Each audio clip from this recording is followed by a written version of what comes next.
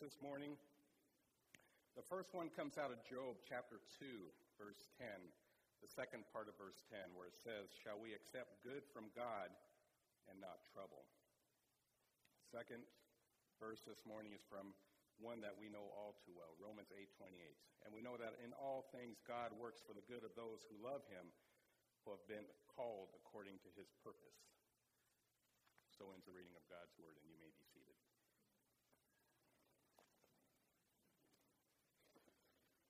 You know, when Mary first asked me to preach the sermon for this morning a few weeks ago, I had a specific topic that I was going to preach on, a topic that I had always wanted to preach a sermon on. But that sermon will have to wait for another Sunday. Because since that day, there have been certain events in the Attellis household that have occurred, events that have truly changed our lives forever.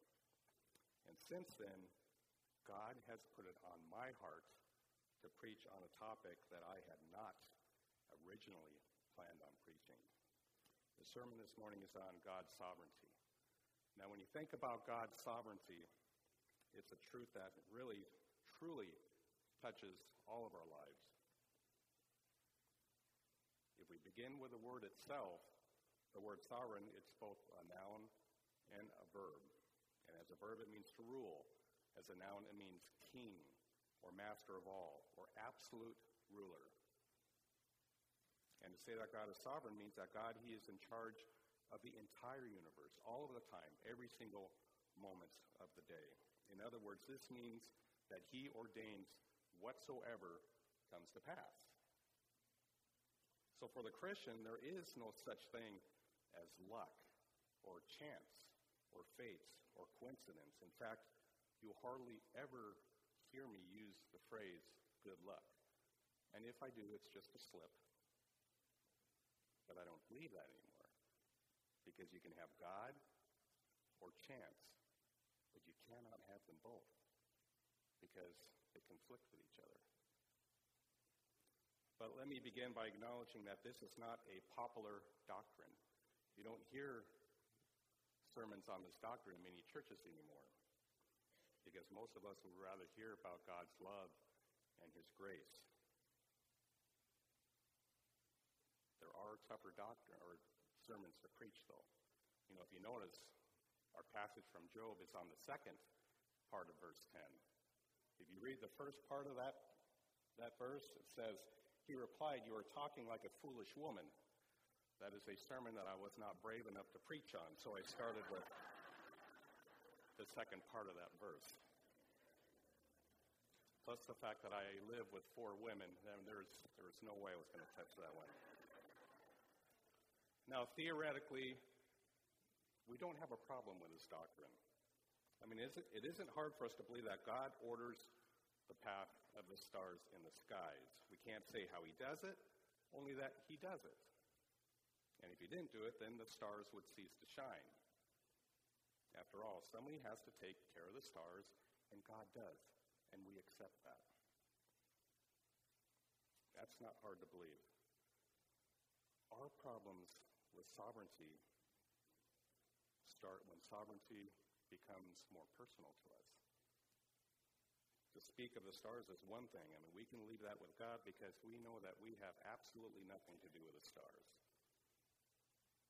But to say that God is in charge of all that happens to me, both the good and the bad, both the happy and the sad and the positive and negative, and that he is working out his plan, and that somehow includes everything that happens to me, and to suppose that he works out the details of my life and gives me what is best for me every single day, that's a different story.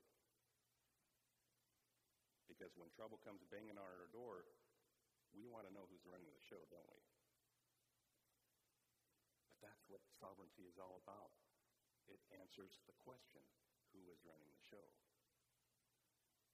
And there's a great stake in how we answer that question.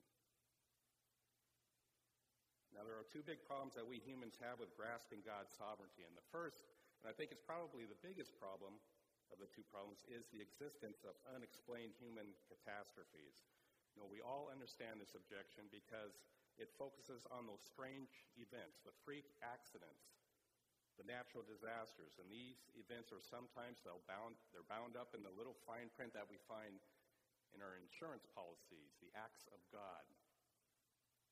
Like a volcano that erupts in Hawaii and destroys 20 homes, or a tornado that hits Oklahoma and leaves 24 dead, or a hurricane that devastates New Orleans, or a famine in Somalia, or an earthquake in China, or a tsunami that wipes out 250,000 people. Now these things happen so often that we've come to the point that we are numbed by them. We don't pay much attention to them unless they're really super big or they are very, very close to us. That's when it spikes our attention. And it's only when our attention is spiked that we shake our heads and we wonder, why? Why me and not them? Or why them and not me? Why here and not there? Why now? I mentioned at the front end of the sermon that family events have altered my sermon topic for this morning. Last month, my beautiful bride, Julie, she went in for her annual mammogram. What we thought was just a normal procedure, but it turned out into a biopsy. And then ultimately into news that Julie had breast cancer, aggressive breast cancer. And some of you already know this. We've shared this with others. We were totally blindsided by that news. And I am certain that everybody who has gone through the same experience is also blindsided. Over the years, I have known many people who have fought the battle with cancer, and I have known a few who have lost that battle as well. But I was always on the other side of that conversation until now. Before, cancer had always knocked on the door of our lives as just a visitor. But this time, it came, and it became a permanent residence in our life. There's something eerie about the word cancer because when it's attached to somebody who you love, it changes you permanently. You are not the same person that you were before that news was revealed to you, and you will never be that same person again. The second big problem that we have with God's sovereignty is when we see the wicked prosper. Some things that happen to us Christians is explainable, but we feel that they're still undeserved. We didn't deserve to have our marriage break up. We didn't deserve to be cheated. We didn't deserve to lose our job. We didn't deserve to be abused as a child. We didn't deserve to lose one of our children. We didn't deserve cancer. This sort of thing really bothered the men and the women of the Bible. Because if you read Psalm 73, you will read about a man named Asaph who struggled in his faith as he watched the wicked prosper. He envied them. He thought, these guys are getting away with murder. In Psalm 73, verse 2, he says, "For I envied the arrogant when I saw the prosperity of the wicked." So as he's studying the bad guys, they seem so carefree. They seem so happy in life. They act like they don't have a problem in the world, that these guys are living on easy street.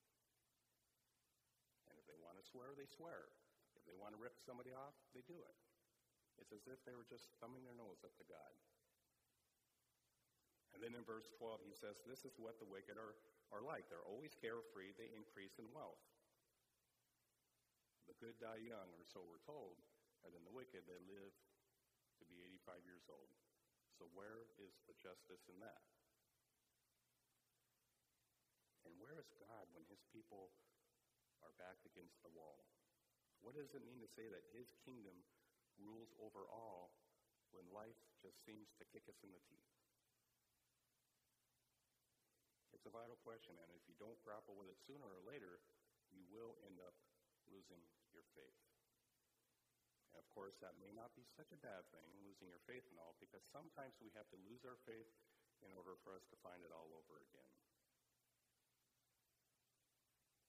So So how should we as Christians respond to the storms in our lives? How do we respond to God's sovereignty when life has just dealt us with a sucker punch and we are on our hands and knees and we're spitting teeth?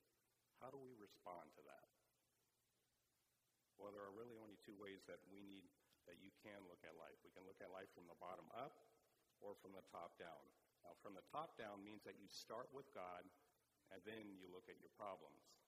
From the bottom up means that you look at your problems and then try to work your way up to God. For most people, they instinctively start from the bottom and go up if they can. So what difference does that make? Friends, it makes all the difference in the world. Maybe the difference between keeping your faith and losing it. The difference between joy and bitterness, between self-pity and victorious faith. Makes a huge difference. Many people react with bitterness towards the things God allows in their lives. The death of a loved one, illness or tragedies, financial ruin. These things all have the power to create bitterness within our hearts if we don't maintain the proper perspective. Problem is if you start with you, you're going to end up with you, and you're not going to be any better off than you were to begin with. But if you start with God, you have started in the only possible place where you will get real answers. And this may be the central message of the book of Job. The book of Job gives us the proper response for God's sovereignty and also how the Christian should deal with sufferings in this life. Open your Bibles. Take the Bibles out of the pews and open them up to page 788 because I want you guys to take a look, kind of scan chapter 1 of Job, and we'll also touch chapter 2. Page 788. Now, in chapter 1 of Job, Satan's having a conversation with God, and he receives God's permission to put Job to the test. Now, when you read this, if you glance at verse 13, you'll notice that the test happens on the day when Job's sons and daughters were feasting and drinking wine at the oldest brother's house. So in a moment of great happiness, at a family reunion, when you least expect it, Satan strikes. First, the Sabeans steal Job's livestock and kill his servants in verses 14 to 15. Second, a fire of God destroys his sheep and kills his servants in verse 16. And then third, the Chaldeans steal his camels and kill his servants in verse 17.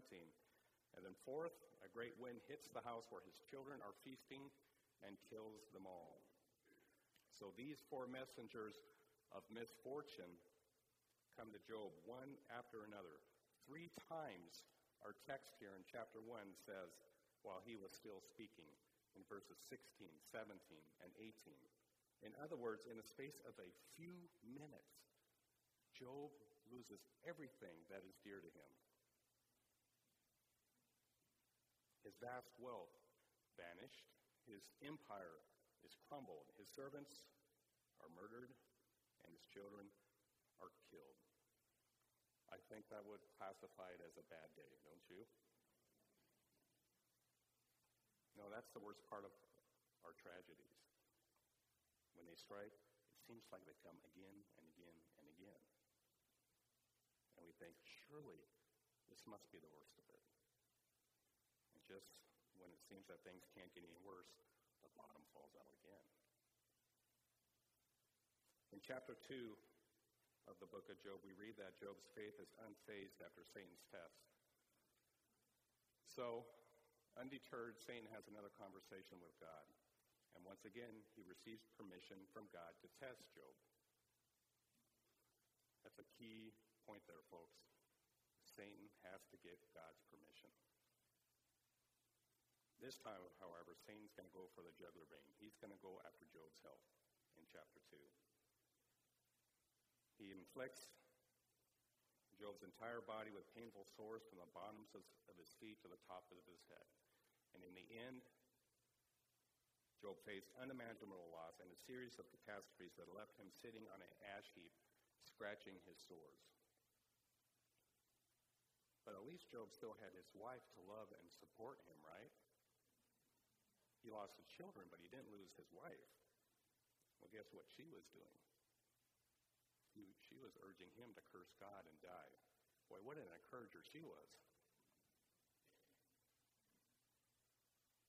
What's interesting, however, is that the largest part of the book of Job, it's a dialogue with his friends over why these things have happened. But here is the really important point of this book. An amazing fact. Job never finds out why God chose him for such suffering at all. His central question of why me remains unanswered. He apparently never finds out about Satan and God's conversation and Satan's part of this whole scheme here. So in terms of specific answers, Job is left in the dark. But by the end of the book, there is a huge difference. When he at last bows down before the Lord, he acknowledges God's sovereignty, saying, I know that you can do all things. No purpose of yours can be thwarted. Chapter 42. So the question to us might be put this way. Am I willing to believe God, that God knows what he's doing in my life when I have not a clue of what's going on? Do I really believe that he ordains whatsoever comes to pass? Everything that comes to pass. Well, if you read Romans 8:28, it tells us that in all things God works for the good of those who love him, who have been called according to his purpose. But what does Romans 8:28 mean by all things? I mean, how inclusive is that? Well, according to the Bible, it's utterly all-inclusive. It includes all that can happen in the life of a child of God. It includes the good and the bad. It includes both health and sickness. It includes wealth and poverty and life and death. That means that Romans 8:28 is just as true in the hospital as it is here in the sanctuary. It means that when you're in the waiting room and the clock just does not seem to move, and you know that your loved one is in the hands of a surgeon that no matter what the outcome is, whether it's life or death, whether it's cancer or no cancer, whether you see them again or not, you know that moment is truly in God's hands. It's part of the all things that work together for good. So in other words, there is nothing, absolutely nothing, that can happen to the child of God that's outside of the all things of Romans 8:28. And my friends, that alone should give us great comfort. Here's the question, though. Do you really believe that? It comes back to our faith once again. You know, there is no greater question facing men and women who believe in God. Because for every person who doubts the deity of Jesus Christ, there's 100 more who are secretly wondering about the goodness of God. Skeptics put the matter this way. Well, if God were all powerful, if he could do anything, wouldn't he just stop all the suffering in the world? If God were good, he wouldn't permit these things to happen. Whichever path you choose there, God ends up either being too weak to stop evil or too callous to even care. You know, I think our greatest problem with Romans 8:28 is that our good, it's different from God's good. We define it differently. He defines it differently. It's not the same. We want happiness. We want fulfillment. We want peace and a long life. Meanwhile, God is at work in us and through us and uses everything, every single thing that happens to us to transform us into the image of his Son. And many times, it takes a tragedy just to get our attention, doesn't it? You know, the two greatest fears that I have in my life are losing my wife or losing any one of my children. I cannot think of suffering anything more intense or painful than those two events. Somewhere I read the story of a father whose son was killed in a tragic accident, and in tremendous grief and enormous anger, he visits his pastor and pours out his heart, and he says, "Where was God when my son died?" Just angry. And the pastor just looked at him, and with great wisdom and compassion, he said, "God was in the same place when he watched his son die." God not only knows our greatest fear, but he knows our deepest pains as well. He's been there. Another problem that we have with God's sovereignty is that our God is too small.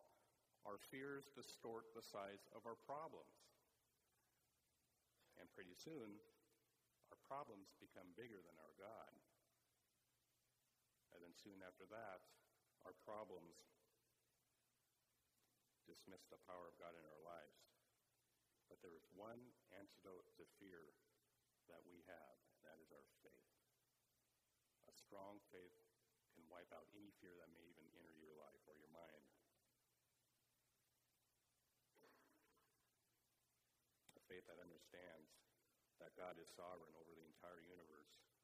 And once you realize that, that brings such an enormous amount of peace to you, despite your circumstances, despite anything else that you may be going through. You know, as I was reflecting on the news of Julie's cancer, a question came to mind.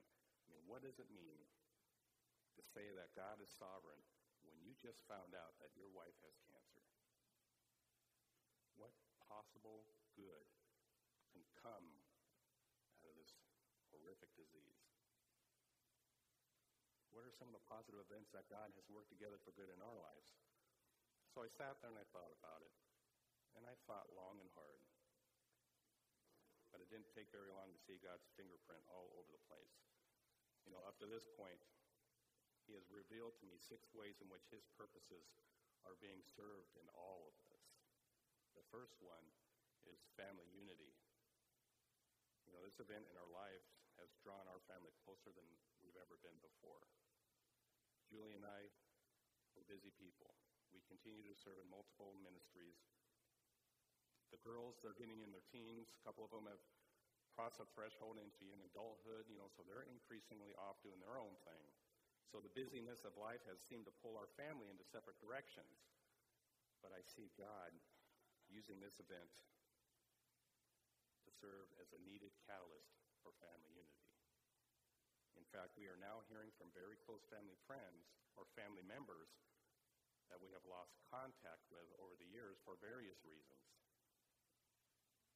God is using this to restore relationships. Second way God is using this is to help me become a better husband.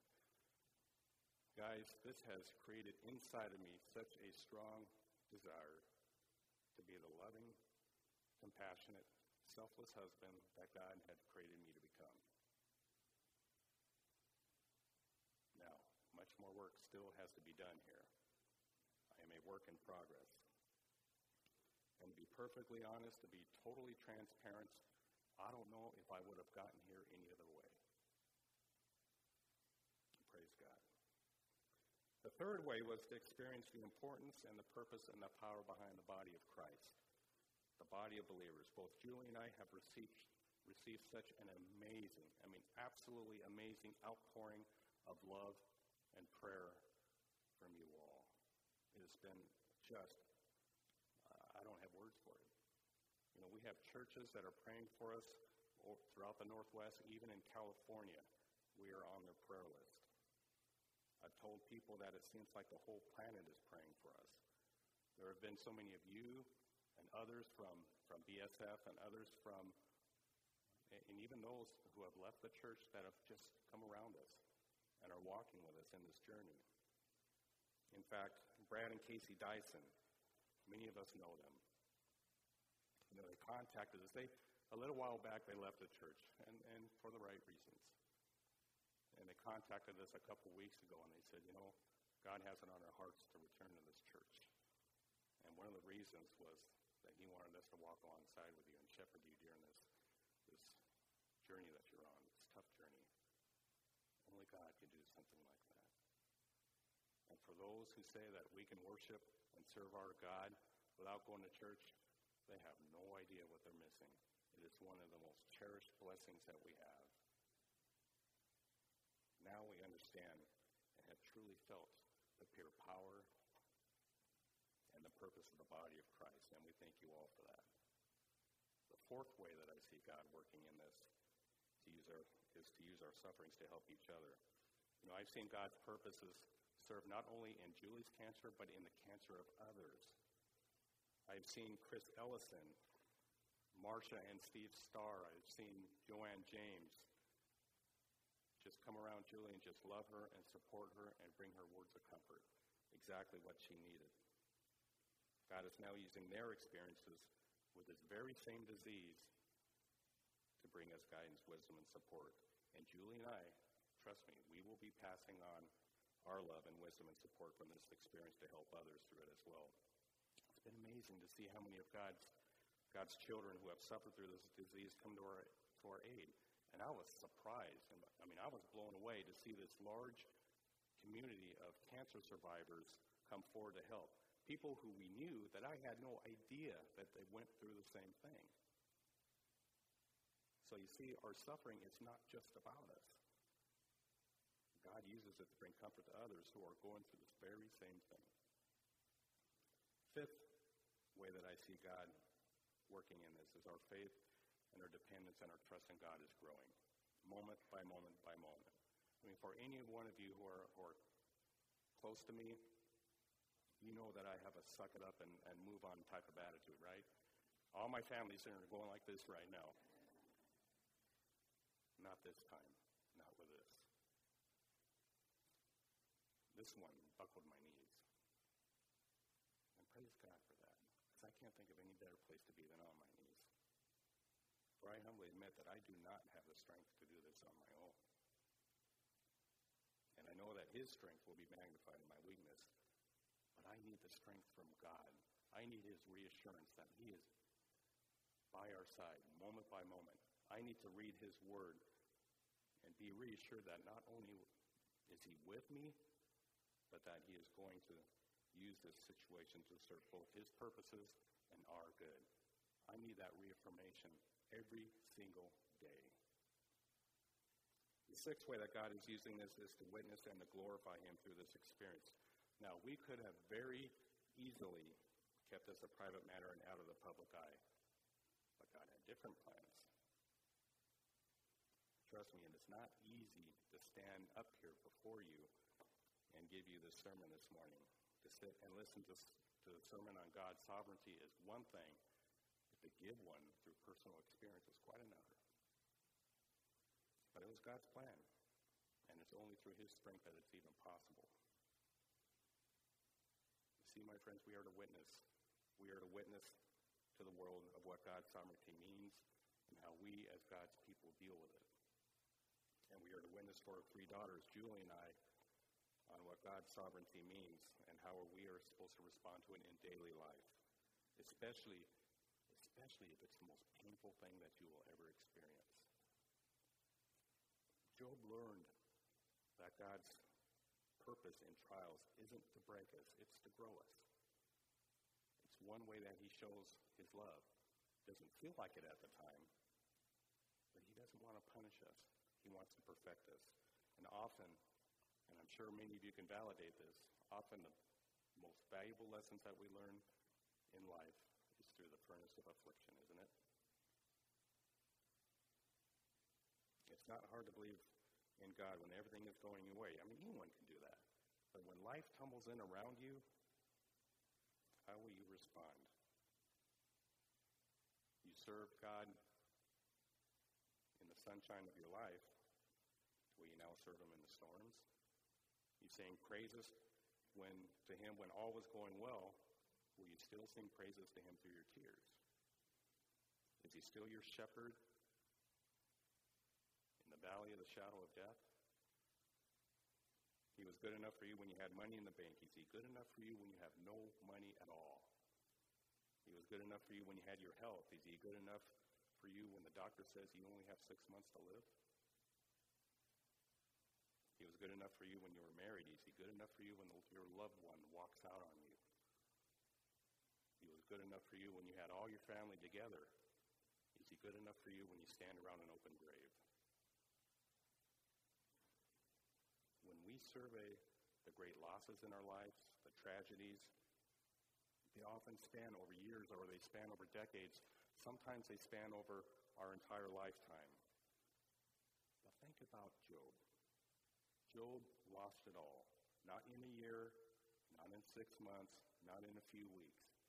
He lost everything in one afternoon. In fact, literally, he lost it in the span of a few minutes.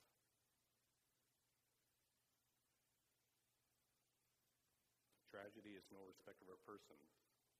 You can be on top of the world and lose it all in just a twinkling of an eye. And it can come to the same house again and again and again. And there is nothing that you can do about it. There's nothing that we can do about it. The only thing left for us is how do we respond to that? How does God want us to respond to that?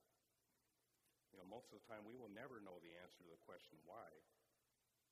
God's purposes and his plans for our lives are often way beyond our comprehension. That's why the Bible says that his ways, his understandings are way beyond ours, and they are. So what God does and why he does it are better left to him. He never asks us to understand what his plan is. He only asks us to trust it in spite of our doubts. And when we finally realize that we don't have to have all the answers, that's when the peace comes. We don't have to figure it all out. Now, that being said, does that mean that this trial, Julie's cancer, that it's going to be an easy road for us to travel? Absolutely not. There are going to be nights when our pillows will be soaked with tears, guaranteed. In fact, just the other day, I'm out there, I'm fertilizing the lawn in my front yard, and right in the middle of it, I stop, and I just break down in tears. It just blindsided me. It came out of nowhere. We know we're going to have those moments. There will be days when we will not feel like standing and shouting hallelujah. There will be moments that we will not feel like praising God. But we must, and we will. Because when it comes down to it, it isn't about what we feel like. It's about what we believe and who we believe in. It's about trusting and being obedient to our sovereign God. You see, my friends, faith is a conscious choice to obey God in spite of our circumstances. Listen to how Job states this in his case in chapter 23. He says, "My feet have closely followed his steps. I have kept to his way through without turning aside. I have not departed from the commands of his lips. I have treasured the words of his mouth more than my daily bread." So here's a man who's in dire straits, far worse than most of us will ever be in our life. And in the midst of his pain, he makes this bold declaration, "I am still serving the Lord." As bad as it's been, there is nothing that can cause me to turn away from God. Where does that kind of faith come from? To me, that's a critical question because, when I measure my own heart, I'm not so sure that I would be as strong as Job under his circumstances. How does a person stay strong when life tumbles in around them? Well, I have come to the conclusion that the people who survive great trials understand that faith is a conscious, moment-by-moment choice. They understand that faith is not based on how you feel at any given moment. For many people, they view faith as an emotion, that if they feel good, if things are going well, if they find themselves in a great worship service, then faith is easy. But there's only one problem with that concept. It won't work when you don't feel good, or when things aren't going well, or when the service is boring. Feeling-based faith won't cut it when the walls of your life start crashing in. It's in those moments of desperation that you have to make a choice. And it's exactly the decision that Job made. And I'm sure Job didn't feel like following God after all the tragedies that he endured, but he did it anyway. That's why he survived, and that's why we still talk about him to this very day. Let's pray. Lord, you're so good. Your mercies endure forever. To you, O Lord, be all the honor, the glory, and praise in our good times and in our bad times. And when we see clearly and when the way forward is confusing, in our doubts and through our tears, in our happy moments, and when life tumbles in, be glorified in us. We thank you that you know what you're doing and that you are doing it. And we are glad about that because many times we're clueless. So, Father, we rest our weary souls on you, the rock of our salvation. Give us confidence to believe that the God who started a good work in us will bring it to completion, and even today is bringing it to completion. So help us to stand fast, never moved, trusting in you now and forevermore until the day comes when we see you face to face. It's in Jesus' name we pray. Amen. If we could have the ushers come forward for the